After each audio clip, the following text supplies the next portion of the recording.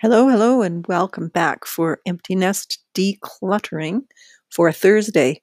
So, this is our second week together, and I hope things are going well with you. In the past 24 hours, have you paid enough attention to your own basic self care? If not, please turn off this audio. Take as much time as you need to restore your own equilibrium, and come back when you're ready. Thank you.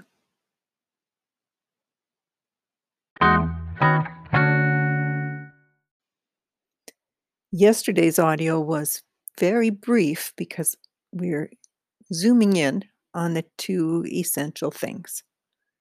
One is self care, first and foremost, and the other is going to that sanctuary and doing that daily or whenever you've scheduled it, that work, that repetition of removing things, thinking about them, reflecting on why am I keeping this? And as you find things that don't need to be kept, just dispose of them. I don't mean throw them in the garbage. Of course, garbage goes in the garbage. Dispose can mean give away to someone who wants it, not just as a way of parking it with someone you don't think will throw it away. That's not disposing of it. We have probably all been on the receiving end of that. Someone can't stand to give their thing away forever, and so they give it to you. It happens a lot in families.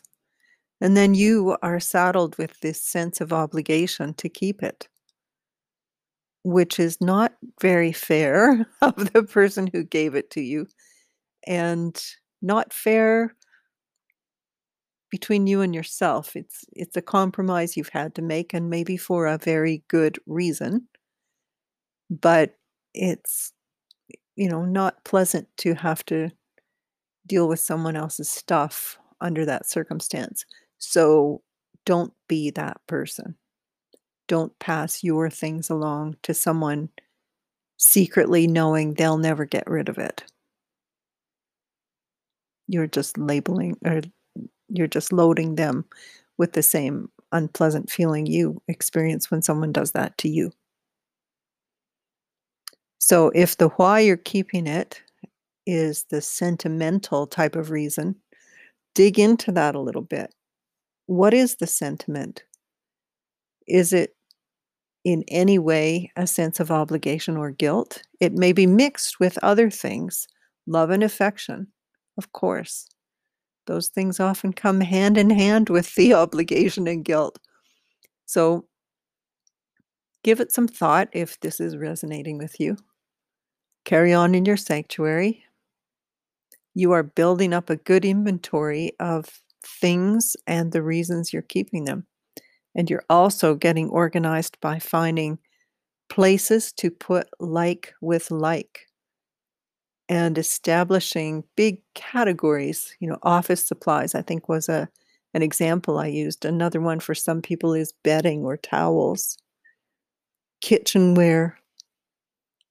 Things do start to fall into larger and larger groups, and as you use like with like, you can start to see duplicates, and sometimes that can make it very easy to thin down the collection, especially when it's utilitarian things. I had, how many pencil sharpeners? When I put them all together, it was easy to get rid of all but one or two. So keep going. You're doing well. I'm glad you're here. I'm glad you've come back. I hope you're making progress. I hope it's feeling good to you.